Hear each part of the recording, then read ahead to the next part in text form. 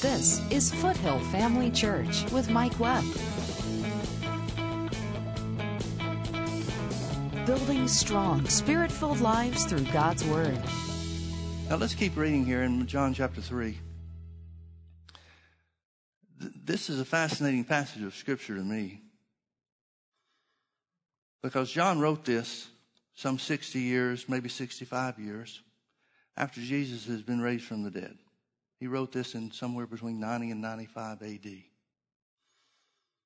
So it's about 60 or so years after Jesus is raised from the dead. The other three Gospels are out there. Every other book of the New Testament has been written with the possible exception of Revelation. We don't know if John wrote this before he wrote Revelation or after. But it seems to me that John fills in the blanks in a lot of things that the others left out. He tells us a lot of information about firsthand experience with Jesus, particularly on the night of his betrayal, that the other gospel writers don't give us, even though at least one of them was an eyewitness. So the fact that John comes in after the fact and is inspired by the Holy Ghost to write this tells me a couple of things. First of all, when Nicodemus came to Jesus, he didn't come to Jesus by himself. Or let me say it this way, it'll make more sense if I say he didn't come to Jesus when Jesus was by himself. John must have been there, maybe along with the others. Then that begs the question for me, did Jesus say this for Nicodemus' sake? Or did he say this for the disciples' sake? Where do we leave off? Verse 5. Except a man be born of water and of the Spirit, he cannot enter into the kingdom of God. That which is born of the flesh is flesh, and that which is born of the Spirit is spirit. Marvel not that I said unto thee that you must be born again. The wind blows where it listeth, and thou hearest the sound thereof, but canst not tell where it comes from and whither it goes. So is everyone that is born of the Spirit. In other words, he's talking about the Spirit and the new birth being an unseen operation. Nicodemus answered and said unto him, How can these things be? Jesus answered and said unto him, Art thou a master of Israel, and knowest not these things? In other words, he's saying this should be Christianity 101. We should have an understanding of the new birth and what it means as a foundation for anything and everything else that there is. And I would submit to you folks that the reason that the church world as a whole is not a master of the things, the principles that govern the kingdom of God, is because we don't understand who we've been born unto. We don't understand what we've been born to do. We should have an understanding of the new birth and what it means as a foundation for anything and everything else that there is. And I would submit to you folks that the reason that the church world as a whole is not a master of the things, the principles that govern the kingdom of God, is because we don't understand who we've been born unto. We don't understand what we've been born to do. Art thou a master of Israel, and knowest not these things? Verily, verily, I say unto thee, we speak that which we know, and testify that which we have seen. And you receive not our witness. If I have told you earthly things, and you believe not, how shall you believe if I tell you of heavenly things? And no man has ascended up to heaven, but he that came down from heaven, even the Son of Man which is in heaven. Now notice that last phrase, the Son of Man which is in heaven. That's not in every translation. But the Jewish ones are. The Jewish ones have it. It's a difficult scripture or difficult passage to interpret. Because Jesus said nobody goes to heaven except the one that's come down. And we know clearly he's talking about himself. And then he says, even the Son of Man who is in heaven. Well, now, if Jesus is talking about himself, is he saying that he's in heaven? Well, he's certainly not in heaven in a literal sense. There's only one way that I can interpret this. And that is he's speaking from a positional standpoint. I'm here on the earth, but I'm here as an emissary of God. And I'm still living from there. Now that would certainly fit with the being born of the Spirit, wouldn't it? You judge that for yourself. But that's the only thing that makes sense out of it to me. Some translations, as I said, have difficulty with the translation, so they just leave it out altogether. They just cut it off with no man has come down from heaven except the one that was sent, even the Son of Man, and stop it right there. But it is in the original text. And as Moses lifted up the serpent in the wilderness, even so must the Son of Man be lifted up. Of course, he's talking about the crucifixion. That whosoever believeth in him should not perish, but have eternal life. For God so loved the world that he gave his only begotten Son, that whosoever believeth in him should not perish, but have everlasting life. For God sent not his Son into the world to condemn the world, but that the world through him might be saved. Notice Jesus is talking about the new birth as being disconnected from condemnation. He that believeth on him is not condemned, but he that believeth not is condemned already, because he has not believed in the name of the only begotten Son of God. And this is the condemnation, that light is come into the world, and men love darkness rather than light, because their deeds were evil. Notice God doesn't condemn man. Man condemns himself by his own desires. For everyone that doeth evil hateth the light,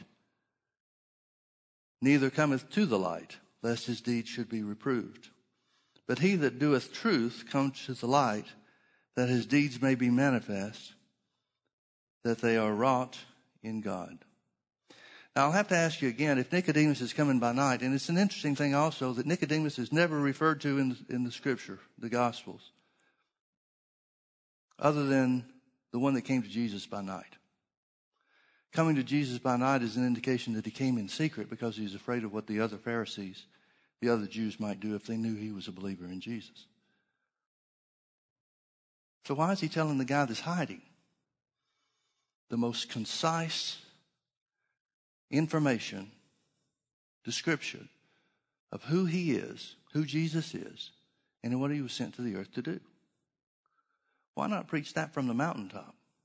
Seems to me that he was saying it for the disciples' sake and not just for Nicodemus. But notice everything about what Jesus answered, everything about what Jesus said in the scriptures that we just read has to do with the original point that Jesus made, and that is the works are connected to the kingdom of God. And the new birth, the spiritual rebirth that comes from making Jesus the Lord of your life and accepting his sacrifice as your own, is the key to being born again. Now, for what purpose? To what end? Now we're born again.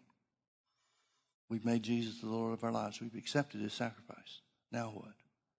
Turn with me to Acts chapter 2. Chapter 3 is not the day of Pentecost. Chapter 3 is the time when the man at the beautiful gate has been healed, and all the crowd comes together, and Peter and John begin to preach to the crowd. I want you to notice something that they say. This is even a better example because it's in connection with a healing work or healing miracle. Notice what it says. He's speaking to the crowd. Peter's speaking to the crowd, and he says, "Repent ye therefore and be converted, that your sins may be blotted out, when the times of refreshing shall come from the presence of the Lord.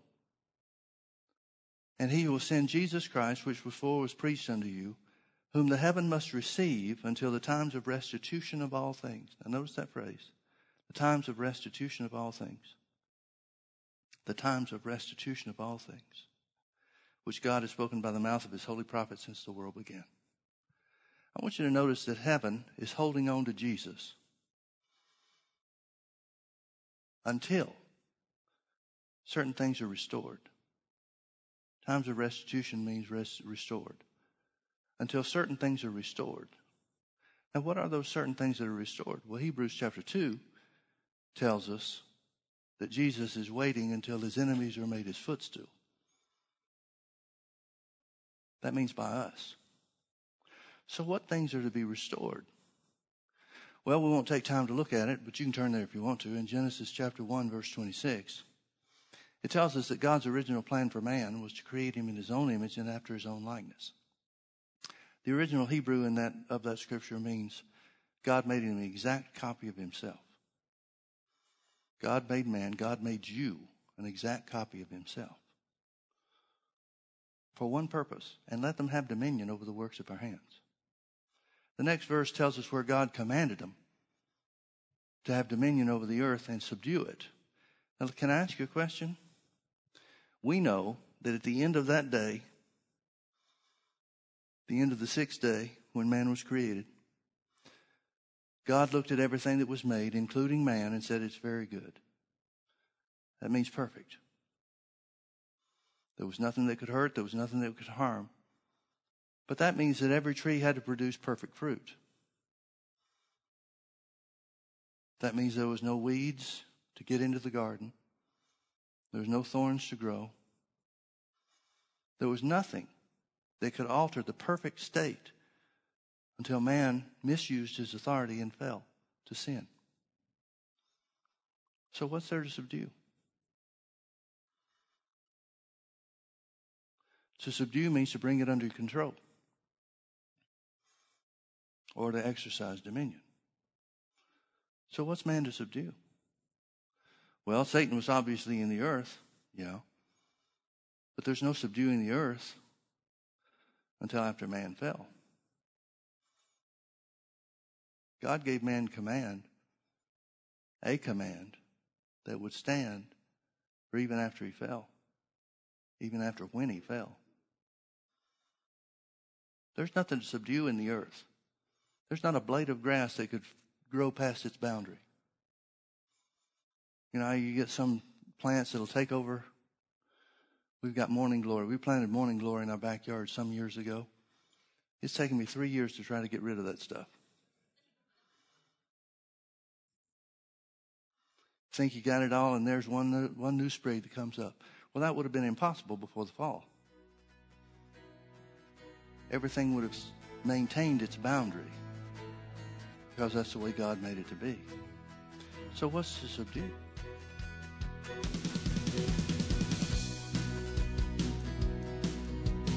Join Mike Webb and Foothill Family Church every Sunday night at 6 p.m. for our weekly Healing School. Healing School is for those who are in need of being healed from sickness in their body, as well as those who want to strengthen their faith in the area of healing. Now, whatever somebody, you or me or somebody else might think of why Jesus healed the sick, Matthew 8:17 tells us why he healed everybody that was sick. Jesus healed all that were sick, that it might be fulfilled, which was spoken by Isaiah the prophet, saying, himself took our infirmities and bare our sicknesses. Foothill Family Church is in Orange County at the corner of Bake Parkway and Lake Forest Drive, just minutes off the 5 freeway. To learn more about how you and your family can connect with Foothill Family Church, simply log on to mikeweb.tv. Foothill Family Church, building strong, spirit-filled lives through God's Word. Well, back to the original thought from Acts chapter 3. Heaven is holding on to Jesus until the times of restitution of all things. One of the things that has to be restored is man's authority here on the earth. See, God never changes. When God gave the original command or declared the original intent that man was going to be made in his image and after his likeness and have dominion over all the works of his hands, just because Satan came in and gummed up the system doesn't mean God's intent for man has changed. God still intends for man to have dominion over the works of his hands. God still intends for man to subdue the earth. God still expects man to master the principles that govern the kingdom of God, the system that he originally designed and that has never stopped being. It's been corrupted by sin in the presence of spiritual death. But God's system is still intact. It's still operational. Turn with me over to 2 Corinthians chapter 5. This is talking about Jesus dying for us. The context of these scriptures is Jesus dying for us. Therefore, if any man be in Christ, he's a new creature. Old things are passed away. Behold, all things are become new. Well, what things passed away and what things became new? Physical things didn't pass away. If you had brown eyes before you got saved, you got brown eyes after you got saved. If you had brown hair before you got saved, you had brown hair after you got saved. If you had no hair before you got saved, you didn't grow hair because you got saved. Physical things didn't change. What things changed then? What old things passed away? Spiritual things. Well, then what things became new? Spiritual things. Now, in context with that, and we know that's through the new birth, any man be in Christ is a new creature. Same thing Jesus told Nicodemus. Notice verse 21. For he, God, has made him, Jesus, to be sin for us on the cross, who knew no sin, that we might be made the righteousness of God in him. Now we see what the new birth is supposed to be about. It's about a substitution. In other words, we have the ability, the potential, to master the principles that govern the kingdom of God so that the will of God is done in our lives here on the earth, just like it is in heaven.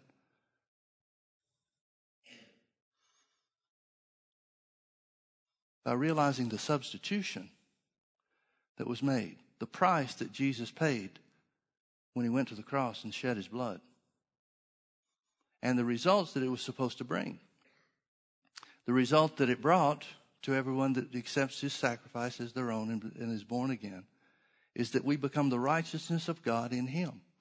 Now, the fact that the Bible says Jesus was made to be sin who knew no sin shows us how your righteousness is declared. Your righteousness is of God because you didn't have any of your own. Jesus was made to be sin with your sin in mind because he didn't have any of his own. So you were made to be righteous by his work with his righteousness in exchange for your sin because you didn't have any righteousness of your own, and neither did I. Nobody does. Now, with that in mind, turn back with me to Romans chapter 5. Romans chapter 5 is talking about the sacrifice of Jesus again. Notice in verse 17, it says, for if, literally since, the word if, there's 4 Greek words for if. The first person of the first tense of the Greek word if is the word since. For since, by one man's offense, talking about Adam, death reigned by one. When Adam sinned in the Garden of Eden, spiritual death came upon all men.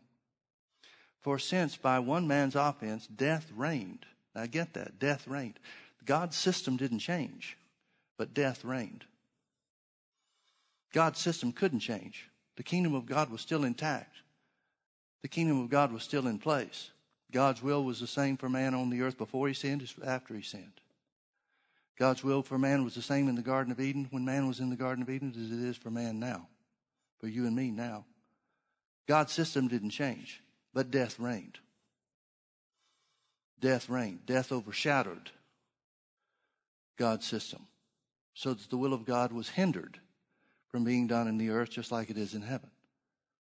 For since by one man's offense, one man's transgression, one man's sin, death reigned by one, much more. Now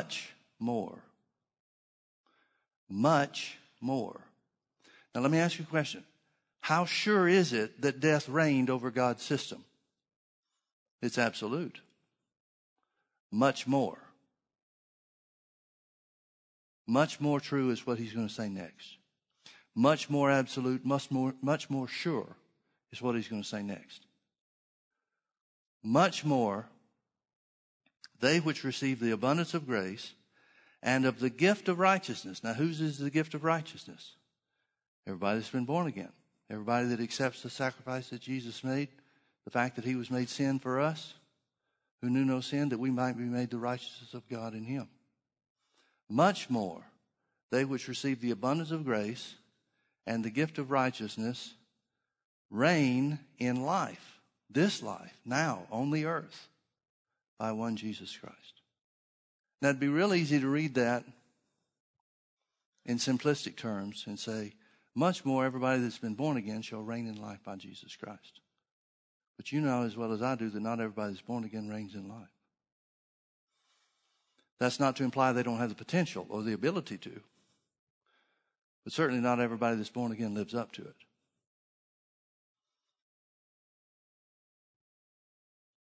We can all agree on that, can't we? That's where so many of the questions come from about what's God's will for me in my life here on the earth, because everything seems to go against me rather than for me. But notice he's talking about an absolute. Much more, those which receive the abundance of grace and the gift of righteousness. Let's substitute some definitions here, some things that we've seen to be true from previous scriptures. Much more those that receive the gift of righteousness that comes by Jesus paying the price for man's sin. and the new birth that is affected through the acceptance of that gift shall reign in life by one Jesus Christ. Instead of reigning in life, let's use masters of the principles of the kingdom of God. Shall master the principles that govern the kingdom of God. What's the effect of that? Reigning in life. The will of God being done in your life here on the earth, just like it is in heaven. Just like it is in heaven. What's the most important lesson Jesus taught his disciples? Anybody want to take a shot at that? Be real easy to say love. Jesus said the greatest commandment is to love your God with all your heart and all your soul and all your mind and all your strength, and love your neighbor as yourself. Well, that's great. Maybe we should qualify our question. That would certainly apply if we're talking about the greatest of the commandments, to be an example to the world that we're born again. But will that cause you to reign in life? Folks, I would submit to you that there are denominations that have majored on love that have zero power and a very poor understanding of the character and the nature of God. It seems that there's one sense of receiving, and the word receive here in Romans chapter 5 and verse 17 literally means to take hold of. There seems to be one means or one way of receiving. Well, I don't want to say it that way. Let me change my words. There seems to be one aspect of receiving eternal life by accepting the sacrifice of Jesus on the cross to be born again. And another means or another area of taking hold of, receiving or taking hold of, that which will cause you to reign in life by Christ. Yet it's the same principle. It's the same principle. It's the same faith that brings you into the new birth that will cause you to reign in life. What's the difference then? One person masters it and the other just experiences it. Jesus talked about mastering. He said he'd give to the church the keys of the kingdom. He'd make us masters through knowledge of who he is. He'd make us masters of the principles that govern the kingdom of God. Govern the will of God being done in your life here on the earth. Now, if we ask it that way, what's the most important lesson Jesus taught his disciples? To be masters of the kingdom of God. That becomes easy for me. Mark chapter 11. Whosoever shall say unto this mountain, be thou removed and be thou cast into the sea, and shall not doubt in his heart, but shall believe that those things which he saith shall come to pass, shall have whatsoever he saith. Therefore I say unto you, what things soever you desire, when you pray, believe that you receive them, and you shall have them. The principle of faith is without question the most important lesson that Jesus ever taught his disciples when it comes to mastering the kingdom of God. Yeah, but what about love, Pastor Mike? The Bible says there's three things, faith, hope, and love, and the greatest one is love. Well, Jesus covers love with the next verse in Mark chapter 11. Verse 25, he says, when you stand praying, forgive if you have anything against anybody. Faith does work by love, but love without faith will not make you a master of the principles of the kingdom of heaven. Folks, you can't overemphasize the principle of faith.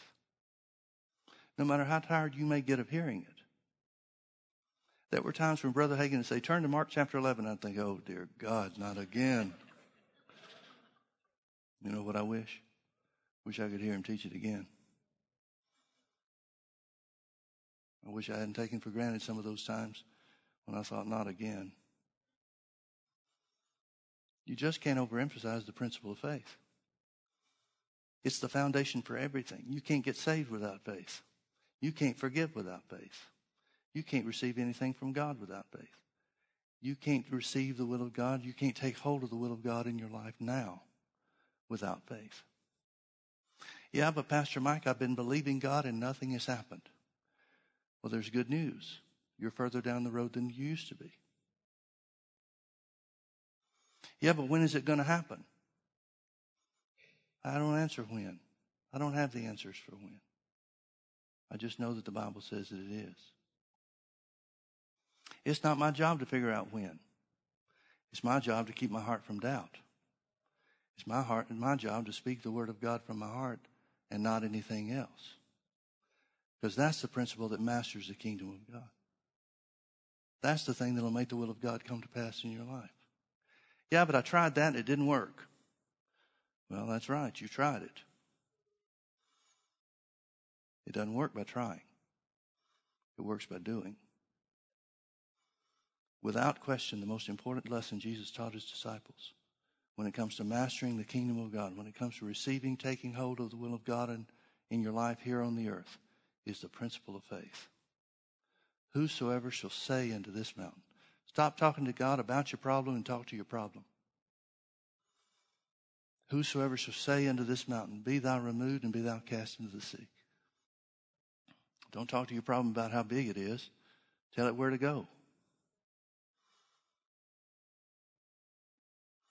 And shall not doubt in his heart. Don't let any words come out of your mouth to the contrary. But for how long? Forever. Just settle on it being for forever, and then your question's answered. See, folks, I'm not going to start talking sickness after I receive my healing, so it's not an issue for me. I'm going to talk healing while I'm under attack, and I'm going to talk healing after the attack is finished. So I'm going to keep my heart from doubt no matter what the circumstance is. And you should too. Amen? What about prayer? Therefore I say unto you, what things soever you desire.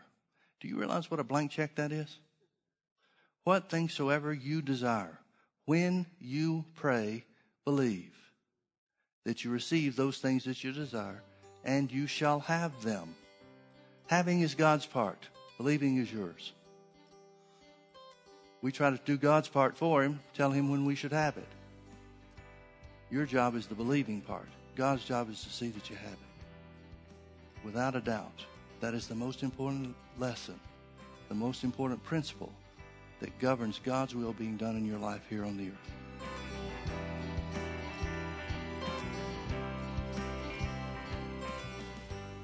James 1:22 tells us to be a doer of the word and not a hearer only. It's when we put the word of God in practice and act on what God said to do, that's when the blessings of God become real in our lives. Thanks for watching today. Come visit us at Foothill Family Church. This is Foothill Family Church with Mike Webb. It's also interesting to me that everybody else is doing the same action, taking the same step that she took about touching it, but nobody else is getting anything. So it wasn't just physical touch. It's physical touch mixed with faith. Join us Sundays at 9:30 a.m. and 6 p.m. or Wednesdays at 7 p.m. Visit us online at mikewebb.tv. Foothill Family Church, building strong, spirit-filled lives through God's Word.